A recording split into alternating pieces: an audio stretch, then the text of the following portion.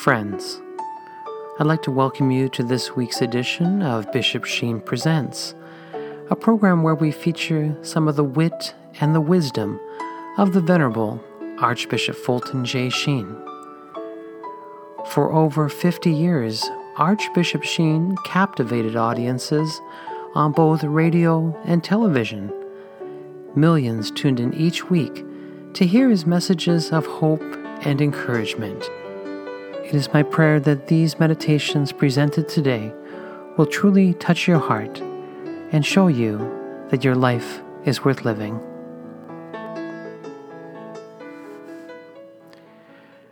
Hello, everyone, and welcome to this week's edition of Bishop Sheen Presents. I'm your host, Al Smith, and I want to thank you for joining me for this opportunity during this holy season of Lent to learn about the 7 last words our Blessed Lord spoke from the cross. And we're in good hands with the Venerable Archbishop Fulton J. Sheen. On today's broadcast, Archbishop Sheen will be starting a series that he gave in 1944. And it was, again, a set of 7 powerful talks where he spoke to the 7 groups of people found at the foot of the cross. Again, these different groups were the humanist, the sensationalist, the intelligentsia, to just name a few. And so Fulton Sheen is going to introduce those groups to us and show us how we can deal with those groups and, of course, present the gospel. And so today, Fulton Sheen will be talking about the 7 last words, but in this way of just showing us how to deal with difficult people. And so I would encourage you now just to sit back and relax and enjoy Archbishop Sheen's wisdom as he talks about the first word from the cross, a word to humanist. Please enjoy. Friends, on this, the first Sunday of Lent, may I renew the appeal for an hour a day to be spent in prayer by every Jew, Protestant, and Catholic. Catholics should attend Mass daily as part of their holy hour, remembering always that the world is under the chastisement of God. And we must do penance and return to God before we will have peace. And in an effort to break down anti-Semitism and anti-Christianity in this country, we have written a little booklet entitled Friends, which we will send you free for the asking. It is only by loving God that we will ever learn to love one another. There are millions of souls in this great country of ours who have no religion whatsoever. Their attitudes vary from a very earnest yearning for religion to an intense hatred of it. It is quite possible that they all could be reduced to 7 distinct categories. Our Lord spoke 7 times from the cross. These are called his 7 last words. But those who were on Calvary's Hill that afternoon addressed 7 words to him, thus revealing the 7 different impacts the cross makes on souls. The first of the 7 possible attitudes toward the cross is that of humanism. The term humanist is here understood in its modern philosophical sense and embraces all those who want a religion without a cross. The humanists, for example, believe that man is naturally good, that progress is inevitable through science, and that human reason, by its own effort, is able to restore peace to the world. The humanists regard all suggestions about faith and grace and prayer and the supernatural order as impractical and unnecessary. They want an education of self-expression, a God without justice, a morality without religion, a Christ without his cross, a Christianity without sacrifice, and a kingdom of God without redemption. These humanists of our day had their prototypes on Calvary on Good Friday. They were those whom sacred Scripture calls the passers-by. A significant term indeed, for it suggests those who never remain long enough with religion to know anything about it. Those who think themselves wise because they have a passing acquaintance with our Lord. It was they who speak the first word to the cross. And they said, "Vah, thou that destroyest the temple of God, and in 3 days dost rebuild it, save thy own self. If thou be the Son of God, come down from the cross." He is no sooner on the cross than they ask him to come down. The world is always saying that. Come down from your belief in divinity. Come down from your teaching in hell. Come down from your belief that what God hath joined together no man can put asunder. Come down from your belief that Christ will preserve the church even to the consummation of the world. Come down from your belief in infallibility. Come down and we will believe. And all the while that mob jeers, there comes from the cross the answer, "Father, forgive them. They know not what they do." They said, "If thou be the Son of God." Humanists are certain only of humanity, not of divinity. But he spoke of God, Father. They said, "Come down." They judged power by deliverance from pain. He said, "Forgive." He judged power by deliverance from sin. They boasted of their knowledge and superior wisdom, and he reminded them that all their wisdom was ignorance. They know not what they do. Religion, the humanists insist, must be a religion of love. And who speaks more of brotherhood than humanists? But they want a love without the cross. And the word of our blessed Lord seems to imply that that is impossible. For how shall love forgive without first satisfying justice? Shall love mean to let the sinner go on sinning? Or shall it mean to make the sinner sinless? A religion without a cross. That is the essence of humanism. Now, what we want to do here is not to prove that the humanists are wrong, but we want to try to make them understand the meaning of the cross and how very much it symbolizes the love of God. And so, we speak directly to the humanists. You have humanized God, and thus you have dehumanized man. By denying man can be supernatural, you have not left him even natural. For every man wants to be more than he is. You have tried to make all men brothers, but you have forgotten that men cannot be brothers unless they have a common father. And God cannot be a father unless he has a son, to whom we all are patterned as brothers. Swine are content, but you humanists are not content with humanity. For now, like monsters of the deep, man preys on man. In godless hands, man has withered like a rose without roots. You make a republic of kings, but you have no one to crown or anoint them. The tragedy of your humanism is believing that dirty things are clean, that the cruel are kind, and hence there's no need for a cross. Come down, and we will believe. To you, all men are good. There are halos even in hell.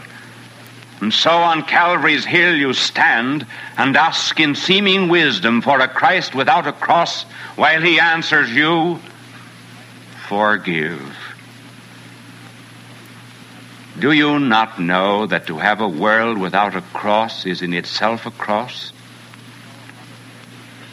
Do you know a mother worthy of the name would not take the pain of her tender babe as her very own because she loves that babe? Why then should not supreme love, in the face of evil, seek to take the penalty which sin deserves, that the evil might be innocent again? Then why do you say, come down and we will believe? If he came down, in whom would you believe? Why are we at war? If it is not because sin is in some human blood, and only in the shedding of just blood can there be redemption and remission of sin, why not see then that great evils can be conquered only by the shedding of the blood of the God-made man upon the cross? Why then do you say, come down and we will believe? For if he came down, where would love be? Greater love than this no man hath, that a man lay down his life for his friends. Do you believe that you, who out of love for neighbor can sacrifice yourself, can do that which God cannot do? Truly you know not what you do.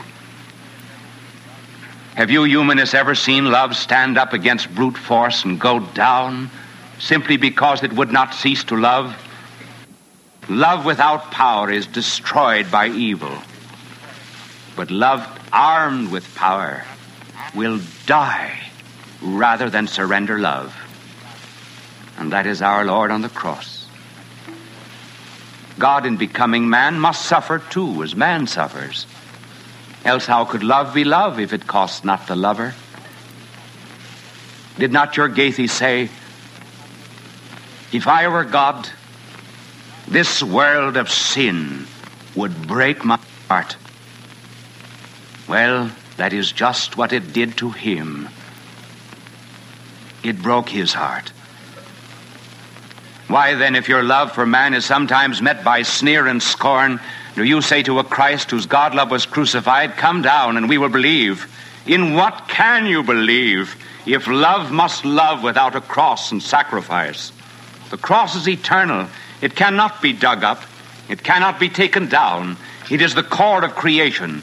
It is the root of all of our lesser Calvaries, of all the sacrifices of all our soldiers in this war. It is God who gives the cross, and it is the cross that gives us God. You want the cross, but you do not want the crucifix. The cross you can wear as a charm, but the crucifix you cannot. Somehow or other, when you look at it, you feel involved. A statue of Buddha does not stir you. But just put a crucifix on your desk for 3 days and see what it does to you. Remember the days of the French Revolution, when a mob swept into the Tuileries? Through room after room it went, destroying, then through a closed door, and lo and behold, a chapel. Above the tabernacle hung the crucifix. A hush fell upon the enraged mob, and someone cried, hats off! Every head was bowed. Then every knee was bent. Indifference was impossible. Then a humanist took the crucifix down, hung it in an adjoining house, and the wild tide of destruction rolled on. They had taken Christ down from his cross. Now they could proceed. Religion was comfortable. No wonder men want Christ to come down. They want a cross, but not a crucifix. A crucifix perils your soul. You stand unmoved before the Sphinx, but the Christ on his cross in some way gets into your heart and into your soul, and you acknowledge your guilt. Suppose that our Lord did come down from the cross as you bade. Then he would have forced you to have done his will. Where then would be your freedom? One day he will come without his cross, bearing it rather than being borne upon it, but that will be to judge and to strike and not to heal as now. For then the day of healing will be past. The human never long remains the humanist. For either beast or angel man becomes, but not just man. If you came from the beast, you cannot leave the beast behind. But if you came from God, then you can leave humanity behind and be a child of God. This is true humanism, where man finds his center in his source. Before it is too late, then, my dear humanist, desist your plea. Come down and we will believe. Rather listen to that word he answered you. Father, forgive them. They know not what they do. Forgiveness is not cheap. If he offered forgiveness to you without a cross, you would not take it. But from a nail-pierced hand, how can you refuse? That cross is the price that God had to pay to buy you from your sins. Without it, there is neither sin nor God. As you rise in the scale of nobility, do you not choose pain and trouble and sacrifice for others rather than comfort and ease? Then why do you not choose him who did just those very things for you? And may you, after having listened to the first word of our Lord from the cross, be captured by his love. And with the poet, let this be your tale.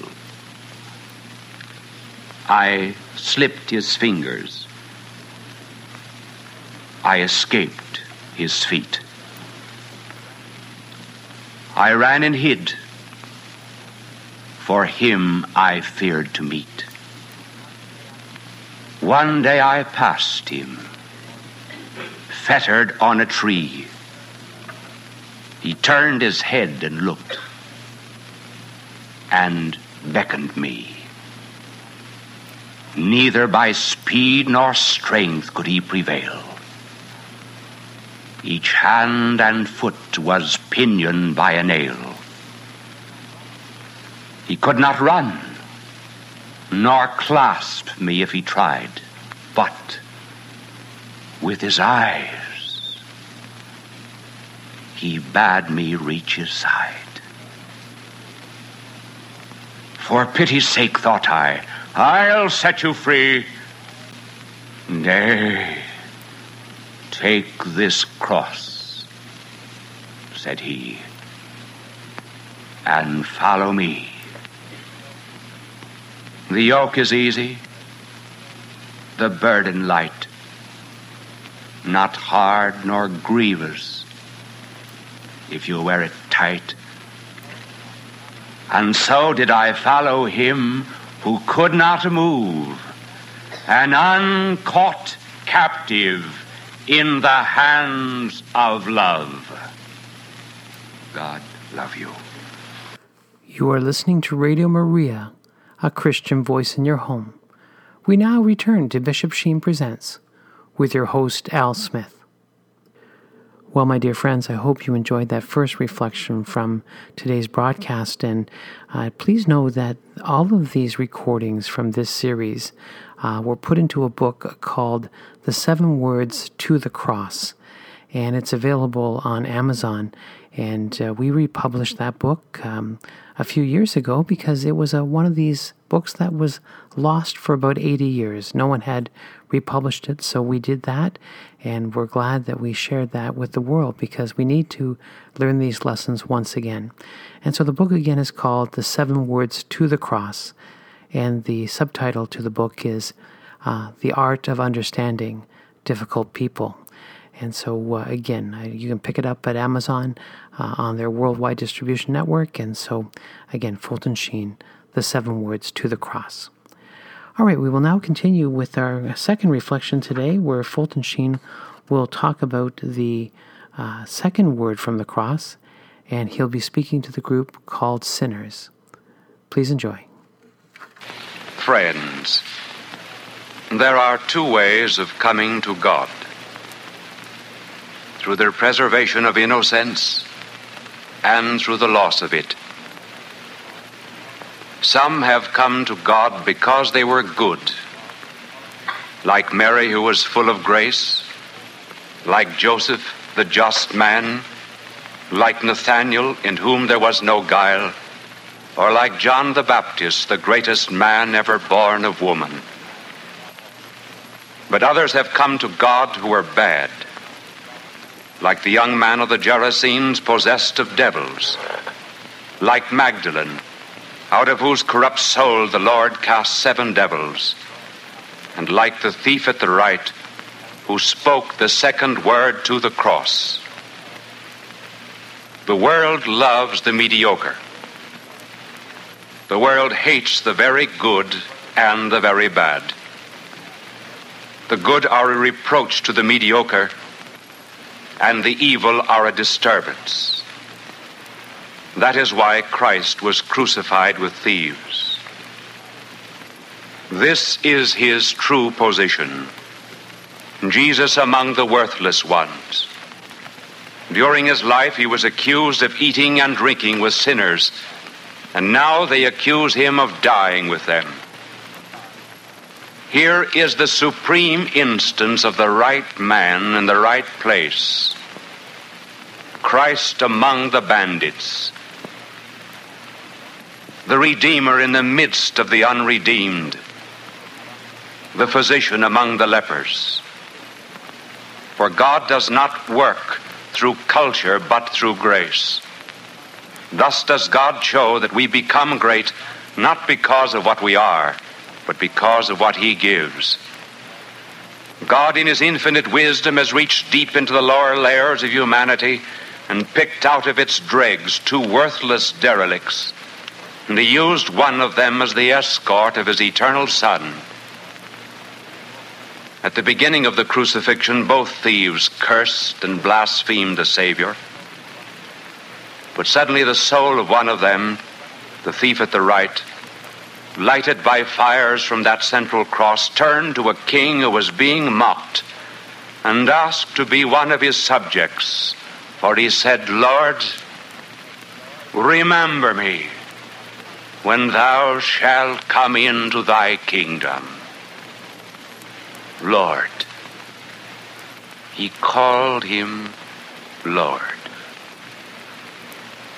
A real king is so easy to approach. Remember me. There was a touch of humor in asking God to remember. God had remembered him before he was born. That is why he was immortal. God had been following his souls down the corridor of time, and now this pursued us, the pursuer, to remember. When thou shalt come into thy kingdom. How did the thief know he had a kingdom? Maybe the crown of thorns spoke of a diadem, the crucifixion of a coronation, the nails of a scepter, and the blood of royal purple. We can never judge people by the way they are dressed. No prayer to God is ever unanswered. And so from the central cross there flashed back, this day thou shalt be with me in paradise. This day. Evil has its hour, but God has his day. Thou, he calleth his sheep by name. This was the foundation of Christian democracy, the value of a person. The soul of an outcast is of such value that the eternal word addresses him in the second person singular, thou shalt be with me in paradise. I wonder why he said in paradise. To be with him is paradise. The mob on Calvary asked him to come down from the cross, and the thief asked to be taken up. The masses would have believed if he preached a religion without a cross, but the thief found his faith by hanging on a cross. This is the supreme instance of one bringing good out of evil. It is doubtful if the thief would have found goodness otherwise. Why is it that this thief found salvation? It can only be because the capacity for conversion is greater in the really wicked than in the self-satisfied and complacent. The very emptiness of souls of the sinners is in itself an occasion for receiving the compassion of God. Self-disgust is the beginning of conversion, for it marks the death of pride. And may it not be that the conversion of the good thief is the key to the conversion of the modern world. Men will return to God in this world, not just because they are good, but because they recognize that they are evil. In this modern day, men will come to God through evil rather than through goodness. Or shall we say, they will come to God through the devil. Countless are the instances mentioned in the gospel of those who came to God after Satan was driven out of their souls. The French revolutionist Sorel predicted that the basic problem of the 20th century would be the problem of evil. And everyone knows this is the century of evil and insanity. The 19th century foreshadowed this in one of its most outstanding writers, Dostoevsky, the Russian, who believed that the world would be saved after it had passed from Antichrist to Christ. An English philosopher in our own day makes this typical modern approach of finding God in the very midst of evil. None of the explanations given by his contemporaries concerning evil are satisfactory to him. The socialist explanation of evil in terms of economic inequality and injustice he rejects. Very aptly he says, for if poverty is the root of all evil, then money must be the source of all virtue. And then he rejects the psychological explanation of evil, which attributes evil to suppressed desires and thwarted sex libidos, all of which, according to the modern mind, could be abolished by popularizing aesthetics and by extending the blessings of the machine and the ballot. And he asks himself, was no rich man ever cruel? Was no unrepressed man ever tyrannical? Was no self-expressive child selfish? Evil is not merely a byproduct of unfavorable circumstances. It is so widespread and so deep-seated that one can only conclude that that which religion has taught is true, namely that evil is endemic in the heart of man. And that it is. It is in our blood. It flows through our veins. It gives life to the brain when it thinks evil. It energizes the will when it kills. It fires the muscles when it drops bombs. And it persecutes the prayerful. In the face of that evil which is endemic in the human heart, this truth finally emerges. To overcome evil, we must begin to recognize that it is evil. And there's no hope for the world until we do recognize sin as sin. There's hope for those who are deaf and who want to hear, for the lame who want to walk. There is hope for the diseased who acknowledge the need of a physician, and there is hope for a sinner who recognizes the need of a redeemer. The thief at the right conquered evil just that way. By admitting his emptiness of soul, he called upon God to save him.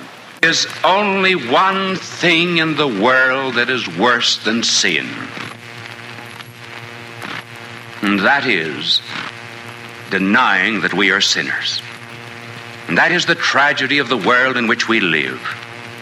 It denies sin. Never before in the history of the world was there so much evil, and never before so little consciousness of it.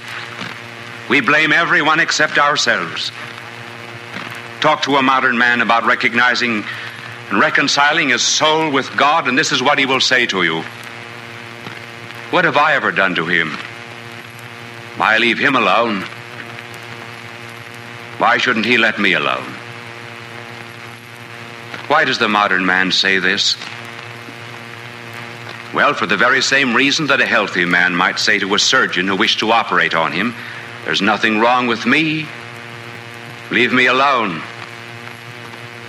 In like manner, if you are your own law, if you set your own standards, if you are your own God, then it is nonsense to ask to be reconciled to another God. As a man gets more wicked, he understands his wickedness less and less.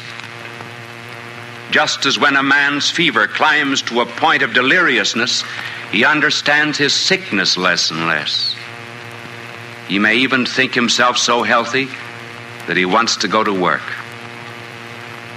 The more we are in sin, the less we know sin. As the sounder we are asleep, the less we know we are asleep. We have to wake up before we know we were asleep. A moderately bad man knows he is not good. A very bad man thinks he's good. When, therefore, you reach a point when you cease calling yourself idiotic and do not mean it, and begin to call yourself a rotter and really mean it, you are on the pathway of the good bandit that leads to conversion. The perception of guilt is the condition of conversion, as the perception of disease is the condition of remedy. And so long as we think we are good, we will never, never find God. If you think you know it all, how can God teach you? There's a peculiar thing about pride. We will admit we are ill-tempered or that we are intemperate. But have you ever in your life known anyone who admitted that he was proud and conceited? We all deny that we are proud. We condemn pride so very vociferously in others that we deny we've ever been guilty of it ourselves.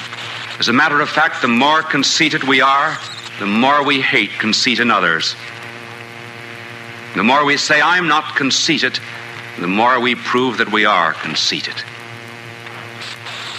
Our pride, therefore, makes us look down on people so that we can never look up to God. And in order to look up to God, we needs must do two things. First, we must humble ourselves. And that is why Sunday after Sunday, we ask every Jew and Protestant and Catholic in our radio audience to set aside an hour a day for prayer and contemplation. I wonder how many of you are doing it.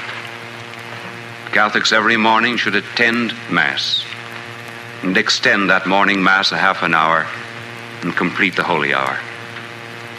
And then the second thing that we must do is we must live in humble service of our fellow men. And to cultivate that, we have published this little book entitled Friends, the purpose of which is to induce us to be friends with God and friends with ourselves, friends with Catholics, friends with Jews, and friends with Protestants. The very moment we stop strutting and posing and begin to see ourselves as we really are, then in our humility we shall be exalted. Let us therefore examine our conscience. Ask ourselves not how much we know, but how much we do not know. Not how good we are, but how bad we are. Let us judge ourselves not by the knowledge we possess, but by our consciences. Not by our education, but by our habits. Not by our politeness, but by our hearts. As soon as we feel a great void in our souls and realize that because of our sinning we are no longer our own, and acknowledge that we are still thirsty at the border of a well, and admit that we have played the fool, and that our follies of the years mount up in their dark arrears, then out of a dark and swampy soul we cry out with the thief, as all Catholics do when they go to confession, "Bless me, Father, for I have sinned. I am a sinner." Such is the beginning of salvation. And in that beginning we say to our Lord, "There are two things, dear Lord, which are not in your treasury, rich as you are. My sins and my sorrow. Make them thine, as thou didst make the sins and the sorrow of the thief thine." The thief died a thief, for he stole paradise. And if we win paradise, it will be because we are thieves too. For we will never deserve what we got, the God of everlasting love. And so, as a sinner to sinners, I say, may God have mercy on our souls. God love you. You are listening to Radio Maria, a Christian voice in your home. We now return to Bishop Sheen Presents with your host, Al Smith. Well, my dear friends, we continue to be instructed in a way where we're starting to understand these 7 groups of difficult people that we find here today. Yes, they were there 2,000 years ago at the foot of the cross, but they are with us today. So if I may, I'll squeeze one last reflection in today from Archbishop Sheen, and he'll be talking about the 3rd word from the cross and relating it to the group called the selfish. Please enjoy. Friends, the most common sin in the world is selfishness. Selfishness assumes that the goal of living is the satisfaction of one's own ego. Concentrating on self, the selfish hate themselves. Doing always what they like, they hate what they do. Having their own way, they block the way and lose the way.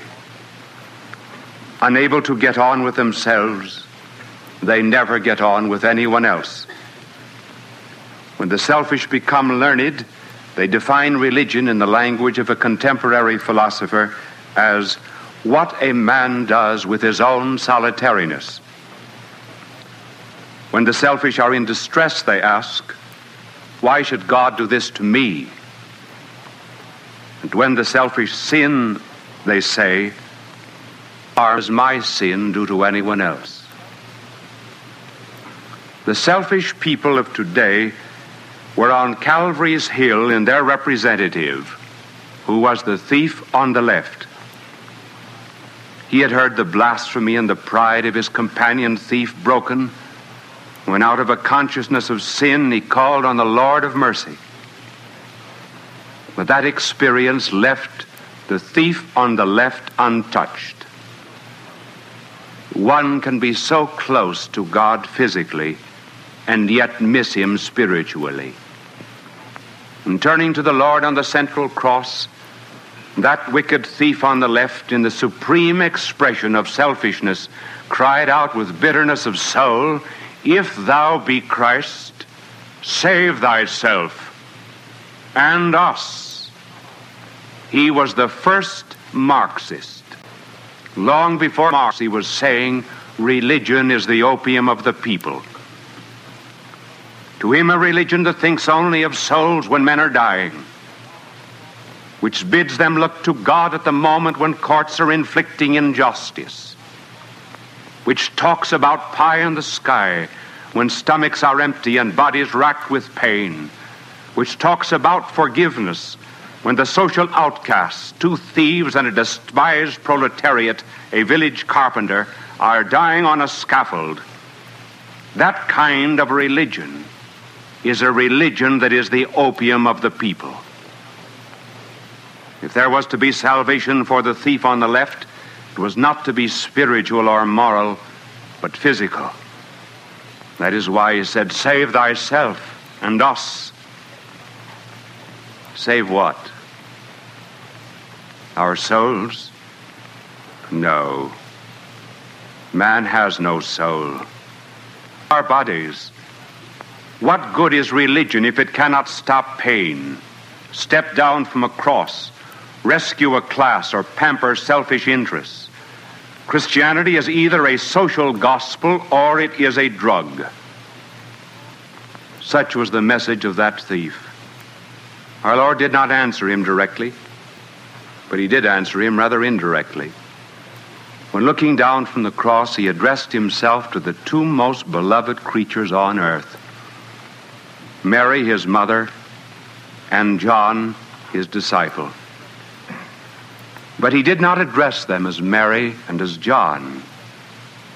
If he had called them by their names, they would have remained what they were, representatives of a certain class. If he had said mother, she would have been his mother and no one else's. And if he said John, he would have been the son of Zebedee and the son of no one else.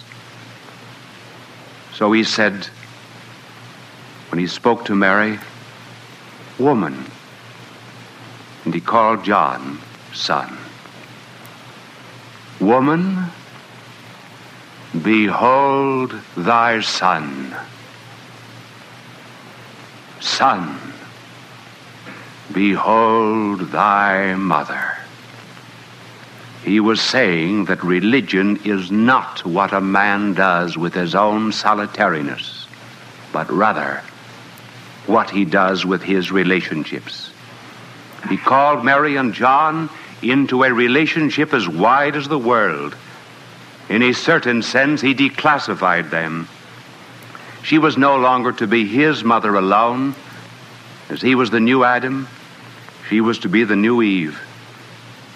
He had told her about a year before that there were other ties than those of flesh and blood, namely the spiritual bond of those who do the will of God. And to herald this new relationship as the mother of Christians, he calls her woman. It was high summons to universal motherhood. And John, who up to this point is the son of Zebedee, is not called John, for that would have been to keep the ties of blood. He is addressed as son. Son, behold thy mother. Jesus was the firstborn of Mary's flesh, but John was the firstborn of her spirit at the foot of the cross. And perhaps Peter the second, and maybe Andrew the third, and James the fourth, and we, the millionth and the millionth born. Our Lord was setting up a new family, a new social relationship. Say, John, take care of my mother. Nor did he say, Mary, look after John as you would me. No, having established a new relationship between Mary and John, namely that of motherhood and sonship, the duties to one another flowed quite naturally. The essence of religion is fellowship, based on our relationship to God and our relationship to fellow man.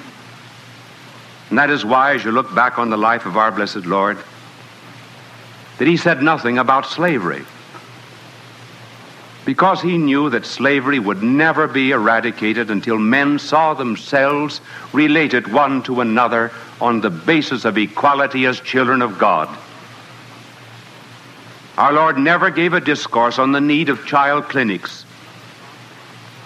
He who was the Son of God first proclaimed the value of a child to a pagan world by becoming a child. He said nothing about the necessity of democracy, but he laid the foundations for it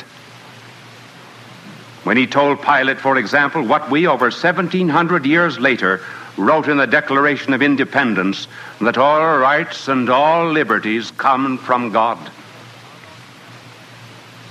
Our Lord never said anything about the rights of labor, but he dignified labor as a vocation by working as a carpenter. He who carpentered the universe. He said nothing about treating servants decently, but he girded himself with a towel and washed the feet of his own apostles, saying, "And whomsoever will be first among you shall be the servant of all."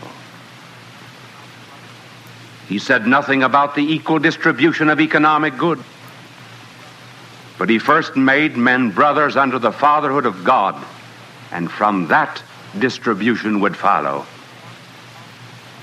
The equality of possessions does not make men brothers, but being brothers makes for economic equality. Communism of things will never work until we start with a communism of personal relationships. Individual selfishness cannot be corrected by class selfishness. And until we learn that lesson, we will never have a solution of our economic ills.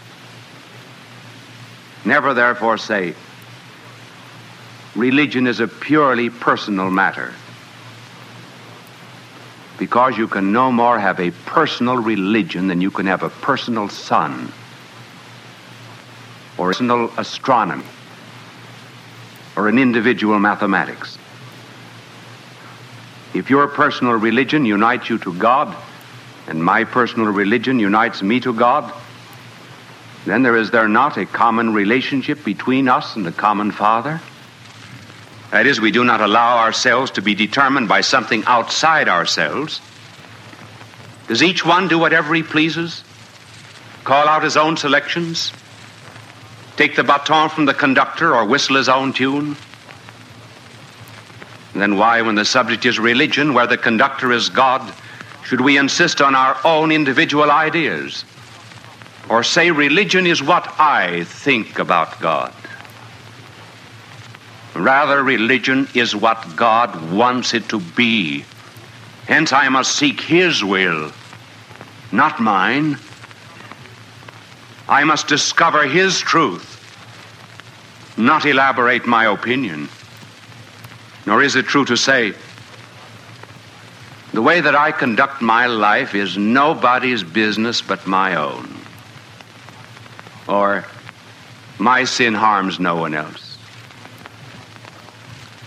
Could you throw a stone into the sea without causing ripples, which would affect even the most distant shore? A scientist tells us that even the rattle of a child which is dropped from the cradle affects in some way even the most distant star. How then do we think that our moral actions can be devoid of social repercussions? Morality is essentially a relationship, and a relationship of threefold character. A relationship between myself and my conscience, between myself and my neighbor, and between myself and my God. And you cannot think of a single wrong deed in the world which does not disturb all these relationships, even the most secret sins. Take, for example, a strong hatred, even though it does not express itself in violence. First, it disturbs your relationship to yourself, physically by perhaps upsetting your stomach. Mentally, by creating a complex or a tension between your ideal and what you actually are. And morally, by a remorse of conscience. And secondly, your hatred disturbs your relationship to your neighbor by diminishing the content of love in the world. And if enough individuals did exactly what you did, we would have a war. And thirdly, it disturbs God. For if you are a motor made by God, which runs best on the fuel of divine love which God supplies, it follows that you upset both yourself and your happy relationship to Him by trying to run your motor on the fuel of hate. All quarrels, disagreements, wars, strifes, and dissensions begin with a false declaration of independence. Independence from God and independence from fellow man. That is, incidentally, the reason why the Jews on the one hand and the Christians on the other are on the wrong track when they attempt to break down intolerance by protests within their own group or class. The Jews will never anti-Semitism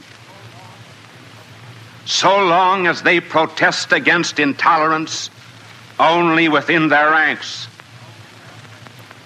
or within their press and completely ignore the intolerance shown to Christians.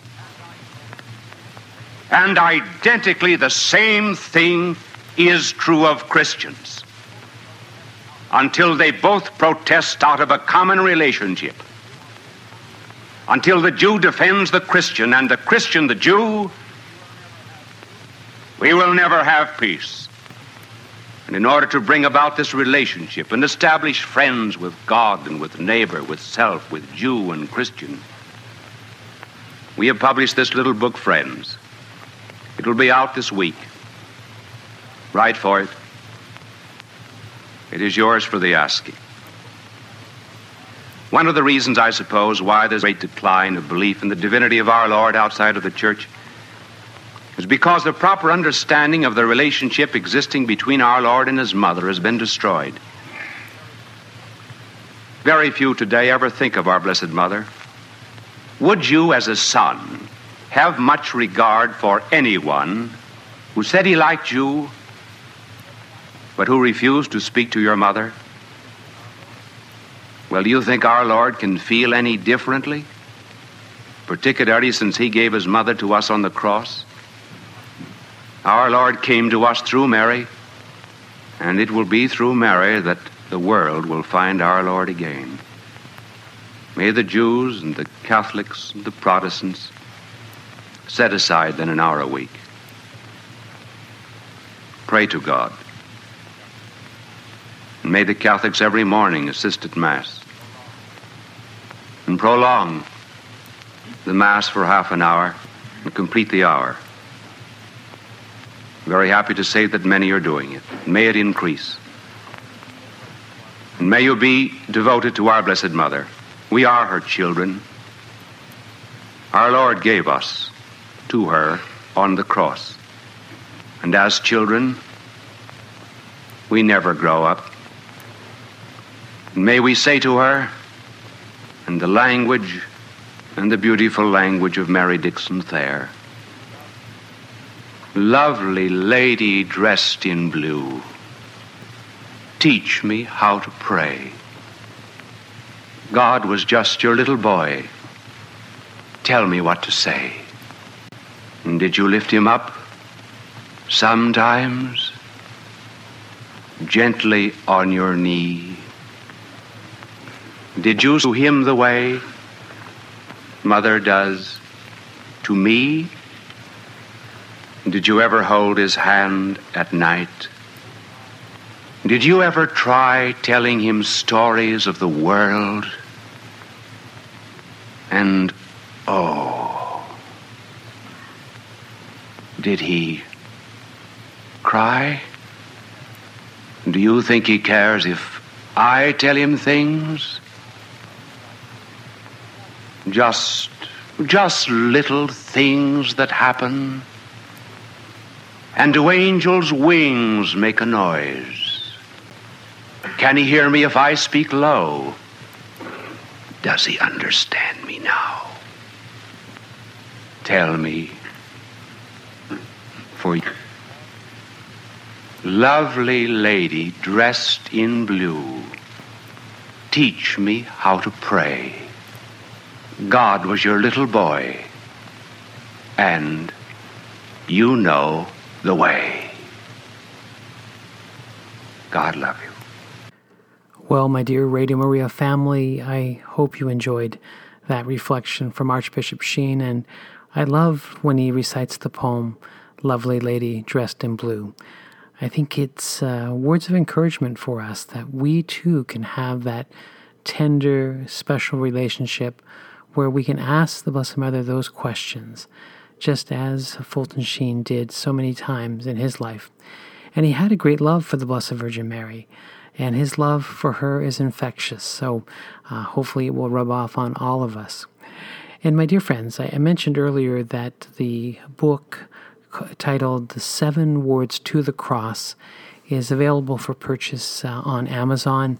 And again, it was a book that was sitting idle for almost 80 years, and we re-released it. So again, you can look that up. It's called The 7 Words to the Cross from Fulton Sheen, and it is available on Amazon.